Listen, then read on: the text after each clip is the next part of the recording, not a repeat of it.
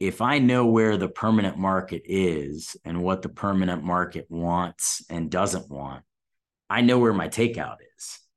And the reason we make loans is to get paid back. Welcome to Elements of Styles, the business podcast that trades in scarce thinking for community, conversation, and ideas in abundance. Each week, I, Mark Stiles, sit with professionals and entrepreneurs, both local and global, and learn how they each add value to their communities, their partners, and their teams. Please enjoy. Hey, folks, welcome back to Elements of Styles. Today, I am grateful to have Jared Schlosser of Peachtree Group, formerly known as Stonehill Capital. Jared is a loan originator in the hospitality space, as well as a business developer for the group. We are looking forward to talking with Jared today. We're also going to be talking to him a little bit about podcasting because we met because he's interested in becoming a podcast host. Jared, what's up, buddy? How are you? I'm doing well, Mark. How are you doing? I'm doing all right. Welcome to the show. I appreciate you having me on. This is a business to business podcast. This is called Elements of Styles. What are you looking at doing with your podcast? You know, I'm on probably anywhere from 7 to 10 calls a day where I'm pitching business and I'm explaining to people, what we do, why we do it, where rates are, where our leverage points are, what type of assets we're lending on. And this is a really good way and a really good medium, I think, to be able to share that and cut down, those 7 calls to say, hey, click on this. And it talks about, what we're lending on right now. Also, we have, Peachtree is a full service investment manager that does a lot of different things, right? So we do everything from building hotels to buying hotels to lending on hotels to lending on other things like multifamily, construction loans, et cetera. And because we do so many different things, the idea is, hey, can we highlight different people in the company and what they do and basically, do the same thing, right? Like, for instance, if we've got an acquisitions guy that's out buying hotels, what's he looking for? What's he seeing in the market? Why should I contact him? And if I do, is this going to educate me a little bit before I contact him so I know what I'm talking about or what I'm asking? So that's kind of the purpose, I think, of how at least I'm thinking about going about it. But curious, how you got into this and why. It's first of all, that's a great question. I got into it because I like to get out in front of marketing ideas, be that unique, first in market. I was introduced to the concept by a friend who was starting a networking group called Core 7. It's a business solutions where 7 professionals, it's kind of a wealth table concept. So you have a financial advisor, you have a real estate professional, you have an estate planning attorney, you have a closing attorney, you have a mortgage loan officer, you have a property and casualty insurance, you have a CPA, and they all get together and they network with one another, in essence, to take care of that consumer. So kind of a fractured family office, if you will. And he wanted to have a podcast. So I started interviewing people based on that. And I got the bug and I said, you know what, this is a tremendous way to help promote some of our referral partners. So my business primarily has been real estate, residential and commercial transactions, as well as estate planning. So can I interview financial advisors, CPAs, real estate agents, loan professionals to help them build their business and provide this digital piece of content that's unique in the industry? So if they're fearless enough to come on to the podcast, expand their comfort zone, and then share that becomes this digital business card, right? So Yep. Somebody listens to that and learns to get to know them, love them, trust them before they even meet them, and it's funny, Jared. So, why you start doing something and then, the unintended consequences of it, you triggered my mind when you said, somebody listens to it and why would they do business with us? And I thought moments ago, somebody said, can you introduce me to a reverse mortgage person? And I have in the past sent over the podcast of David Tortolot, who's a local reverse mortgage specialist in Massachusetts, who is on the podcast. And I say, boom, listen to this. Call to action is there. Bang. Oftentimes we have guests who need to work with one another. So then it's, hey, Jared, meet David. You both have something in common. You know, you were both on Elements of Styles. Jared is looking for a reverse mortgage specialist for his mother or his father or a client that they may have. So those things you don't really expect. However, the idea was, you know, they're looking for every angle to separate themselves from, you know, the folks that do what they do, right? So how do you do that? How do you get somebody to, rather than look at me, I am the highest listing winner of the year, or here, look at this new listing. It's here, listen to my story, understand how I got into this. Yeah. You know, connect with me at a really deep level. And a lot of people are consuming podcasts. So, you know, if someone sends them a podcast, oh, I love podcasts, I'll listen to that when I'm walking my dog, when I'm, you know, running on the treadmill, when I'm in between appointments. I need a real estate agent. Somebody sent me this. This person is wonderful. I'm going to call them. And then they call them, and I'm told from the guest what that experience is like, because those people know them. You know, it's almost like celebrity status, right? How does this person know so much about me and I don't know what they look like, right? So Right.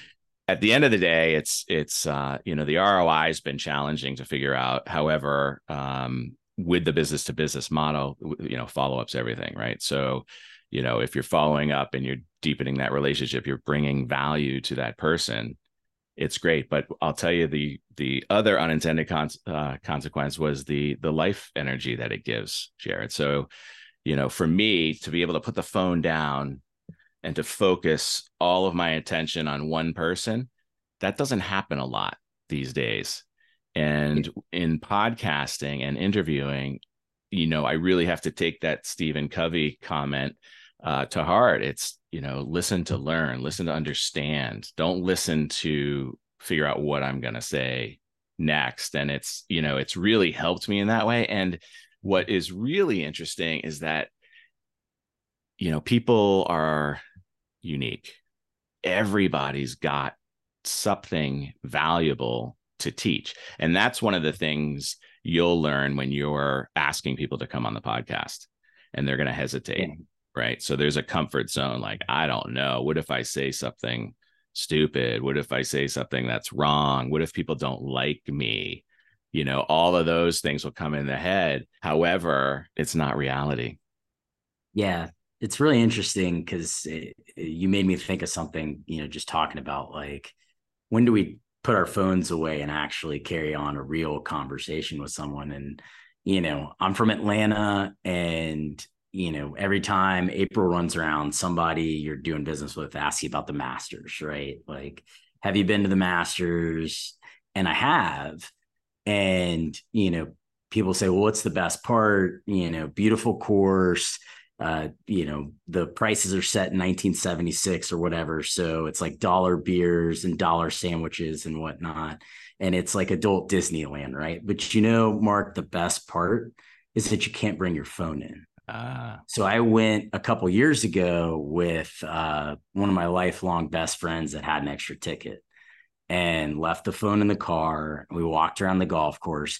And my memory of it isn't necessarily how beautiful it was or how awesome, you know, being there and the vending, you know, all that stuff. It was just the conversation. Like, I had 10 hours of catch up, uninterrupted conversation with a lifelong friend, and meaningful conversation. And that's what I remember. And that's, I think, what's really cool about what you're saying here is to be able to sit down with somebody and actually focus, because I think we've gotten away from that, right? It's like you're sitting at your desk, you're getting a million emails or phone calls, or people are knocking on the door. But when do I sit down with somebody and really have some meaningful conversation? And then certainly to your point, if that involves business, then, even better, right? But I think that's a really cool aspect of this concept.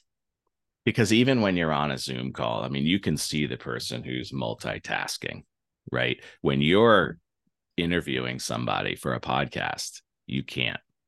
Like, That's right. that, yeah, sure, maybe we can edit something out if I fall asleep and, don't hear what Jared is saying, and we can work with it. But that's no good. That's not genuine. One of the things you will experience as a podcast host is the element of learning, right? I've started to say, everybody is unique and they bring some form of value, but you can learn something from everybody if you really listen, and they really get vulnerable. And you find that people will get vulnerable in a podcast conversation. Now, I love the concept of propping people up. So Elements of Styles is a business to business podcast whereby I always say to the guest, a good episode is where I'm talking 10%, you're talking 90%. You're telling your story. How did you get into business? What are you doing? Who's your ideal client? Get people to know who you are. Get people to know who you are, not me. Right. So with that, you get curious, right? Yeah. With that, you get them to go a little bit deeper because you ask those questions, and ultimately you have provided something for them that they had to take courage. There's courage involved in being a guest. There's trust too, which is why I always encourage the pre-call that Ringmaster supports so heavily. And you do that pre-call and you build that trust. And when business to business, that's a touch, right? So that's a Yeah. conversation you're having. I love what you're doing with your company. I think that's brilliant, right? So highlight the members of your team, right? So all boats rise with the tide, right? So, somebody comes into your office and wants a hotel acquisition. Well, maybe that's not exactly what Jared does, but the person down the hall, bam, here's the podcast. So have you gotten folks in the organization excited about being on a podcast, or have we not unveiled that to the team yet? We haven't really talked about it yet.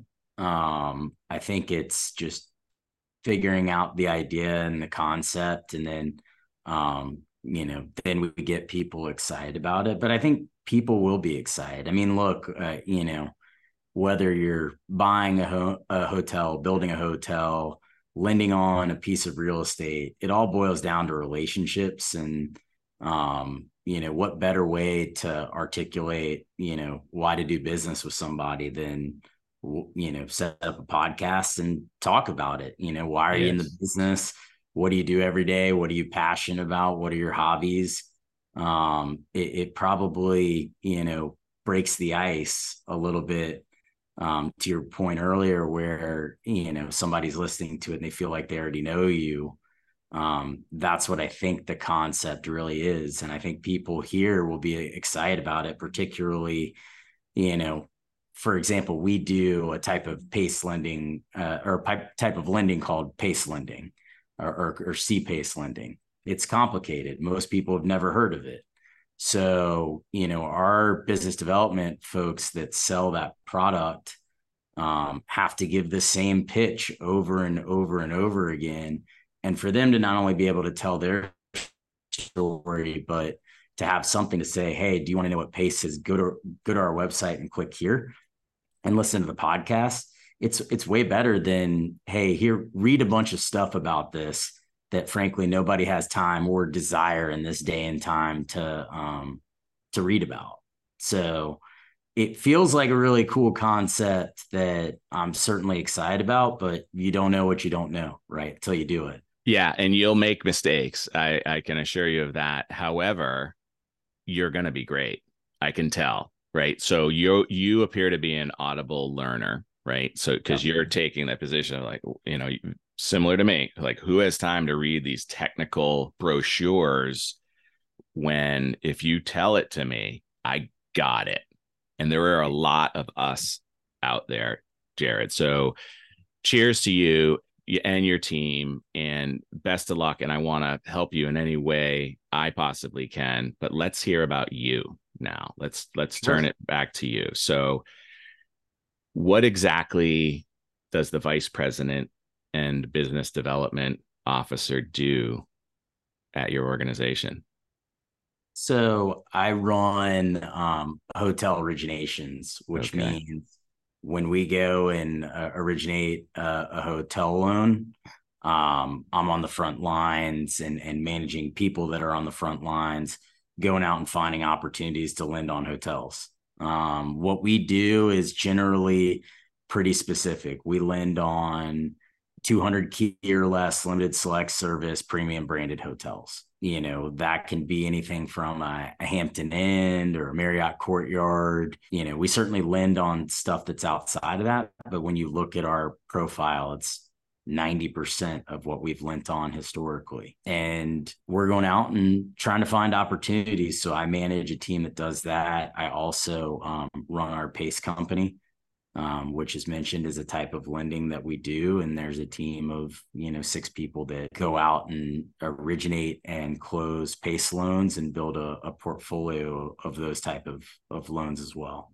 So you mentioned that that's a complicated loan facility. What is a PACE loan in the Cliff Notes version? There's a state by state legislated product that allows you to lend on certain line items in a construction or value add budget and get repaid back through property tax assessment. So effectively, instead of paying monthly debt service, it's an annual or semi-annual property tax. And it's, 20 to 30 years fixed and can reduce your cost of capital tremendously, because instead of doing mezz or preferred equity, which today can be anywhere from 12 to 20+%, this is 8.5% fixed. So it's interesting, promote energy efficiency. So in most states, if you're building to code, you're building an efficient product anyway, so you're taking advantage of something if you're already building. And it's not easy to make deals pencil today. Construction costs have risen over the last 18 months. Interest rates obviously have gone up tremendously over the last 18 months. So if you want to build something today and take the rewards of being, risk on, then you've really got to be creative. And this is a creative product that can allow you to lend on something and make it pencil where it otherwise wouldn't at higher interest rates. So, folks, for those listening 5, 10, 15 years from now, we're talking here in the summer of 2023, where we had a massive acceleration in interest rates and costs and all of that. Is that product, the PACE product, is that a quasi public private partnership? Is there a government component to that, or is that? It's private. So the Okay. government approves the legislation and gives the tax collector the authority to collect the payment, because it's on your property tax bill. So that's the only government involvement. After that, it's a private company like Peachtree, giving out the loan. Got it. And what does the process look like from origination to closing for a hotel? Like, what's the due diligence period, and what's the amount of people involved, and how's that look? So it varies, right? I always tell people that we can run with the speed in which you can deliver me information, which sounds obvious, but there are people that want to close in 30 days and it takes them 20 to get you information, right? Right. Whereas there's people that are like, I got to close in 30 days, and they'll get you everything day one and we can close in 30 days. Right. The process is we sign up a deal. It's been fully vetted on our end. We don't issue term sheets unless it's vetted. So we're not sending out something that, we don't have buy-in internally on. Once we sign up the deal, we order third-party reports like an appraisal, environmental report, title, etc. We go out and see everything that we lend on, because we're not going to put our dollars into something that we haven't, seen ourselves and fully believe on. And then once we've gotten all the due diligence, the borrower information, our third parties, we put together an internal memo everybody signs off on it, and we close. We have closed since I've been here, over the last 4+ years. We've closed deals as fast as 10 days. Wow. The majority of transactions take anywhere from 45 to 60 days. It really just depends, on the situation and what's needed, right? We're a private lender, so we're not bound by, things that a bank is bound by, or an insurance company. So we can move as fast as we need to. It just depends on kind of the situation that the client's in. So what is so again, reminding folks, August 2023, what are you seeing in the hospitality hotel space and where it's going? So it's funny, when you grow up in the real estate business, right? The hotels are always that kind of thumb asset where most people don't understand it. Most people don't want to lend on it. They'll say, "Oh, it's more of an operating business." So it's really been primarily over the last, you know, uh, 15, 16 years that I've been in the business. It's been kind of the niche asset that hotel groups lend on. Right now, with rising interest rates, people don't want to lend on anything that doesn't generally have like a 1 to 5 debt service Yeah. coverage, right? Well, a hotel is one of the only asset classes that can actually cover, because it trades at higher cap rates. So it has, generally higher cash flow and higher debt service coverage than a multifamily asset or an industrial asset. So all of a sudden, everybody wants to lend on hotels. So it's highly competitive right now. Um, I do think there's a lot of volatility in it, and that you have groups that are, they can't lend on traditional multi or industrial. They don't want to lend on office because, of what's going on with office and COVID, and return to work. So you're seeing people jump in the hotel space and get 30, 45 days in due diligence and then blow out of the deal because they didn't realize what they were getting into, Right. or they don't know how to do the analysis. So it's highly competitive and highly volatile right now. And our advantage is this is what we do every single day. So we just stick to it, and we can provide a surety of closing, and a surety of a smooth process where a lot of groups can't. What does a typical term look like for a hotel loan facility? 3 to 5 years. Yeah. We certainly do permanent loans, but most people come to us because they want to build something or they want to buy something and Got it. make it better.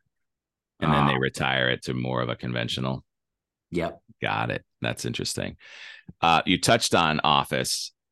Where's that going? it's a falling knife. Yeah.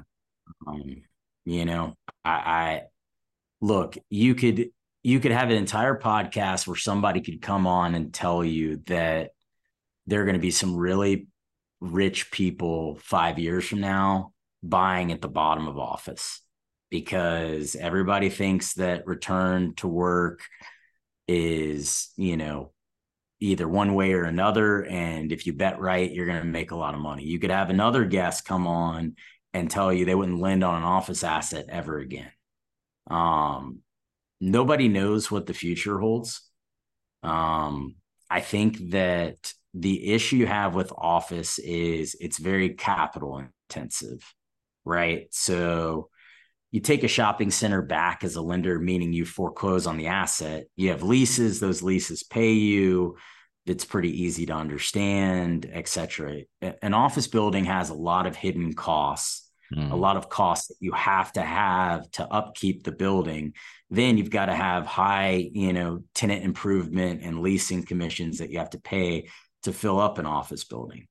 So it's not just, hey, I'm at 65% of value on this office deal. It's, hey, I'm 65% of value and I have to factor in all these costs to carry it. So I think that's, 1A is that it's a very expensive asset to upkeep. And then 1B is just what's the value, right? I mean, I think that there are, infill offices like the one I'm sitting in Buckhead, where people are going to come back to work in that office one way or another. It's just what are they willing to pay rent at that time? Yeah. Um, I think there's suburban office or office that got built over the last 5 years that just simply doesn't work, won't work. And, that value effectively has to be something low enough to be able to convert it into a better use. So there's going to be winners and losers. And I think the concern for people in the commercial real estate sector is, have the lenders marked their office positions down to what their true value is? And when they do that, what happens to the market? Because there haven't been enough trades for me to tell you, yeah, Mark, I think that this office building is worth X amount all day long. So would that require a so-called short sale, if or is it sponsors and owners throwing keys back at their lenders and just saying, I'm not even going to try to sell this. Here you go.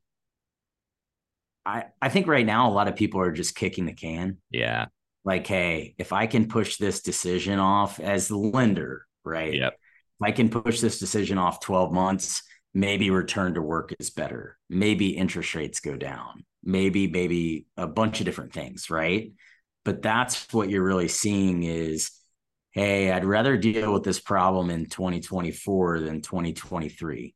And then you Mm, get to 24 and it's, hey, I'd rather get to this problem in 2025, 2026. And when you look at what lenders did in 2020 with hotels, in a lot of cases that worked, right. right? Nobody was traveling in 2020. So you had a bunch of hotels that went immediately into default. And so, hey, if I kick the can to 21, travels come back a little bit. Hey, if I Right. kick the can to 22, now travels have come back full circle outside of convention, right? 2023, you either have a good asset or you don't. Right. The problem with offices is that I don't know what kicking the can is going to mean without a cultural shift. Um, and people are always going to travel, right? But are people always going to work in an office, or are they okay working from their house? Right. To me, those are two different questions, and the answer to those questions could mean a big profit or a big loss for somebody. And a repurpose, right? People immediately said, well, we need housing, let's retrofit this to housing, and all the folks that know what's going on are like, no, you would be better off scraping that and building new housing than attempting to retrofit this. That's right. It's So what do super you do? difficult to do. You can do it, right? But I think when you look at the way an office building is built, it's not built for housing. Right. It's not necessarily built for a hotel. Right. So there's a lot of cost involved in trying to repurpose an asset into something else. And, can it be done? Absolutely. It could be done with any asset, but it can only be done if you buy it at the right number. Right. Because if it costs you an extra $50 to $100 a foot to convert, or even more than that in certain markets, you better make sure that your purchase price makes sense. And that's where I think that conversion talk gets misaligned, because I hear it every day, right? You get a Yep. business plan from somebody. I'm going to go, buy this office and convert it to a hotel. Mm-hmm. Well, okay, that makes sense if the office purchase is purchased right. But I just told you a couple minutes ago, I don't know what that number is. Right. Right. So now I've got to look at, what's my basis as a hotel? Do I like that? And then back into, okay, but what happens if I get stuck with an office because they weren't able to convert it? Right. And that's where I think those deals are challenging for lenders, is the second half of that. Because it's like, even if I like my new basis as a hotel, if I don't know 100% that I'm okay with my downside as an office building, how am I going to lend on it, or how am I going to buy or invest? How did you find your way into this space, and particularly with Stonehill? So the first loan I made in the business was to the principals of this company. Ah. So I was a fresh banker back in 2014. I had finally risen after a long time being an underwriter to get my shot originating. Mm-hmm. And I met Matt and Greg and Jutton and Matul through an attorney that we had. And we did a deal in Atlanta. They bought a Holiday Inn in downtown Atlanta, converted it to an AC, and I gave them the loan to do it. And through working with them and working through that process, we all got close. And, they were always a client of mine. And eventually in 2019, I had an opportunity to come over here, and it was finally the right time to do it. And it's been great. I mean, it's a very entrepreneurial shop. These guys give you the keys and tell you to go make something out of it. And I've loved it, but that's how I ended up here is, they got to see working with me firsthand. And, it's when you go leave for a new gig, cause I loved my old job. I worked at Voya, had an awesome job. You better know who you're going to work for Yeah. and have a lot of trust there. And, that's a lesson that I learned early on in my career is, if you're going to make a move, you better be certain you know who you're going to work with. And I was here, and Mm. that's probably the biggest factor of why it's worked out is I knew if these guys present an opportunity and I went and grinded and made the most out of it, that they would, reward me for doing so, and they have. How do you source new biz? Stuff like this, Yeah. putting myself out there. I still cold call at, Okay. 17, 18 years in the business or 16 years in the business. I still pick up the phone and randomly call people. I am on the road probably once a week going to conferences or, setting up meetings in a certain market that we want to be in. Just putting myself out there, trying to find a deal wherever we can find it. The business, we don't sell commodities here, Yeah.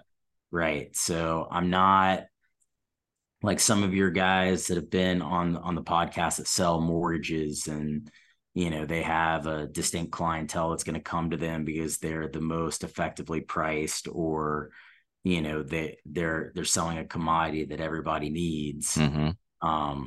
I got to go out and explain to people what we do and who we are and why to work with us. And so it's what I do. And How do you stay current with the industry and all the moving pieces with it? I follow publications, listen to podcasts, talk to Mm. people, right?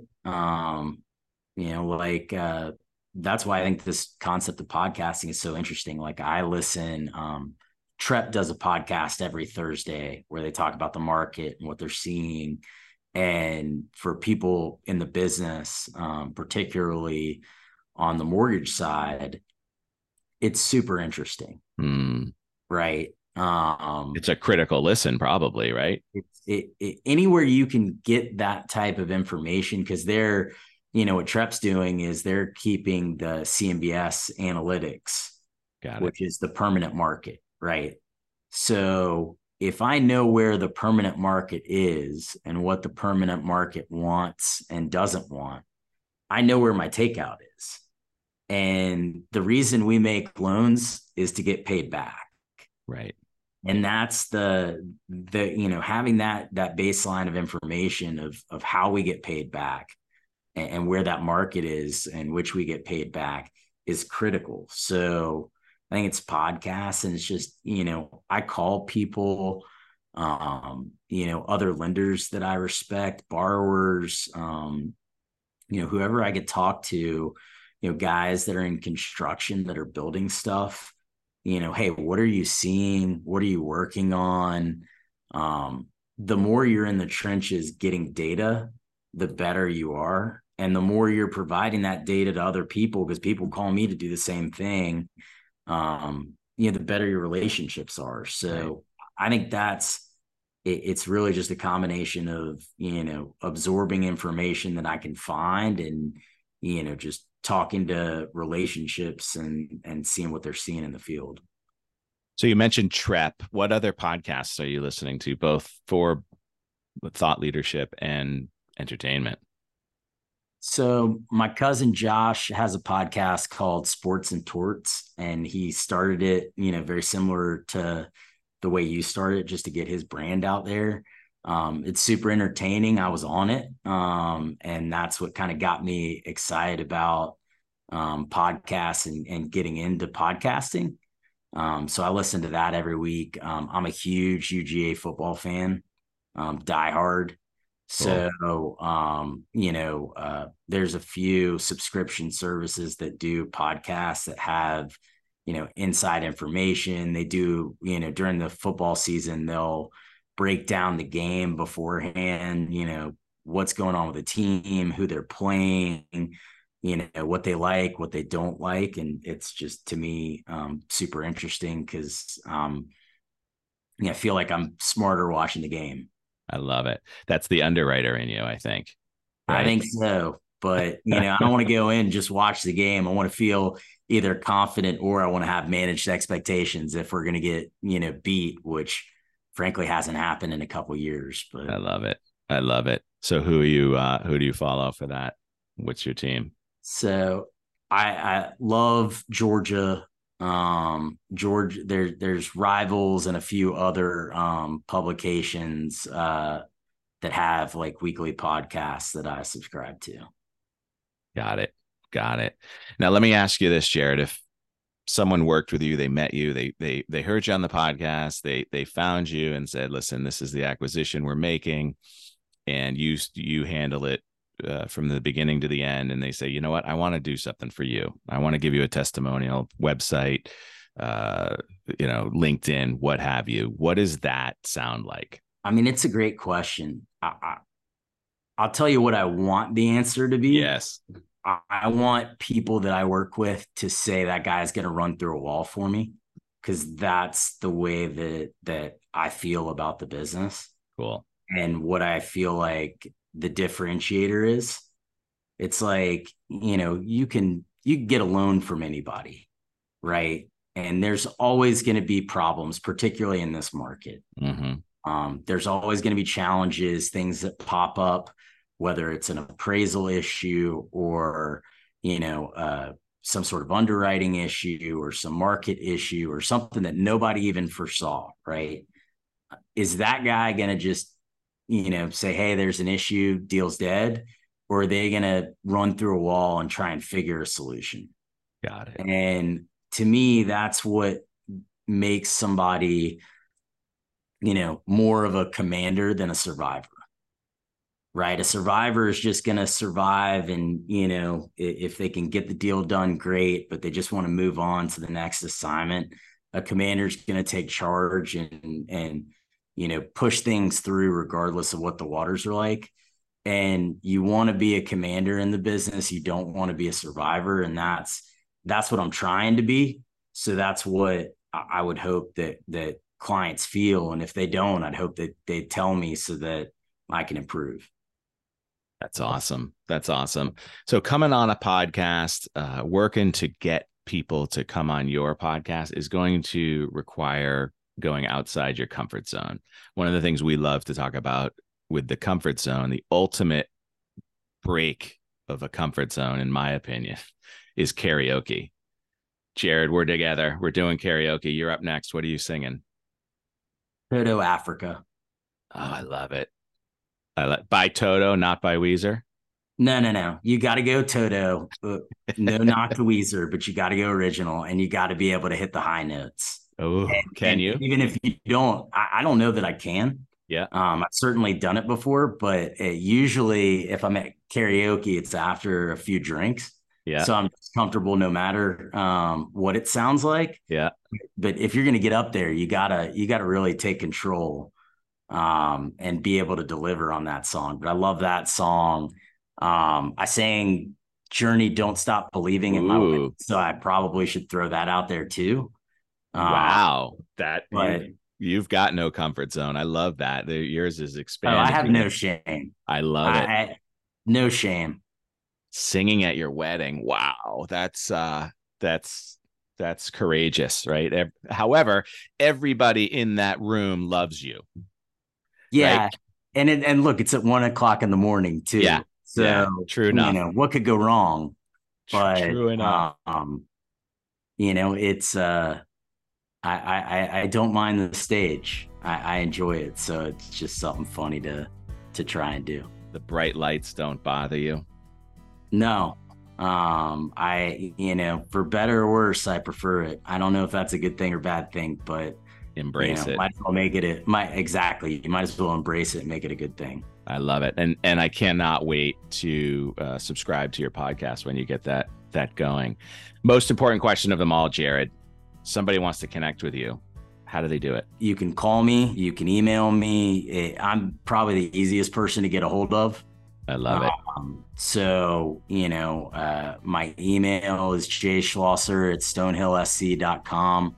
My cell phone is 404-580-2193. You can shoot me a text. However you need to get a hold of me, you can find me. And I believe you're on LinkedIn, if I recall. For sure. Connect with Try them. to be active as I could be on there. So well, you're there. It's the yellow pages, right? So if someone hears right. you, that's the way to go. And Thomas will certainly put those in the show notes. So if you are on the treadmill, you're walking the dog, you can press right through and connect with Jared. Jared, I appreciate you, man. Absolutely, man. Really appreciate what you're doing and respect the hustle. Thank you, my man. Folks, this has been another exciting episode of Elements of Styles. If you learned something, if you laughed, if you thought of somebody, forward this to them. Share it. Share it with them. Share it with everybody. And reach out to Jared. He's a wealth of knowledge. And get ready. We'll be announcing when his podcast is live. So we'll make sure that you can smash the subscribe button for him as well. Folks, thank you for listening. Talk with you next week.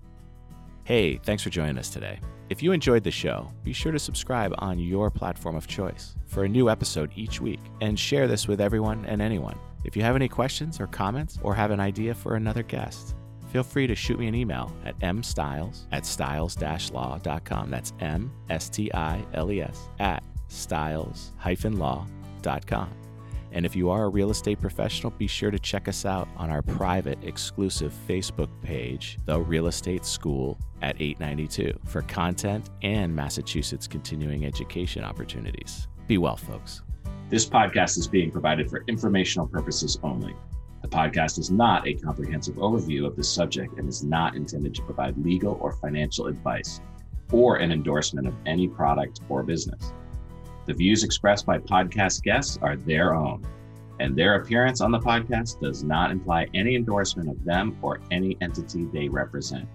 Please seek legal, financial, or tax advice before taking any action on the matters or products discussed herein.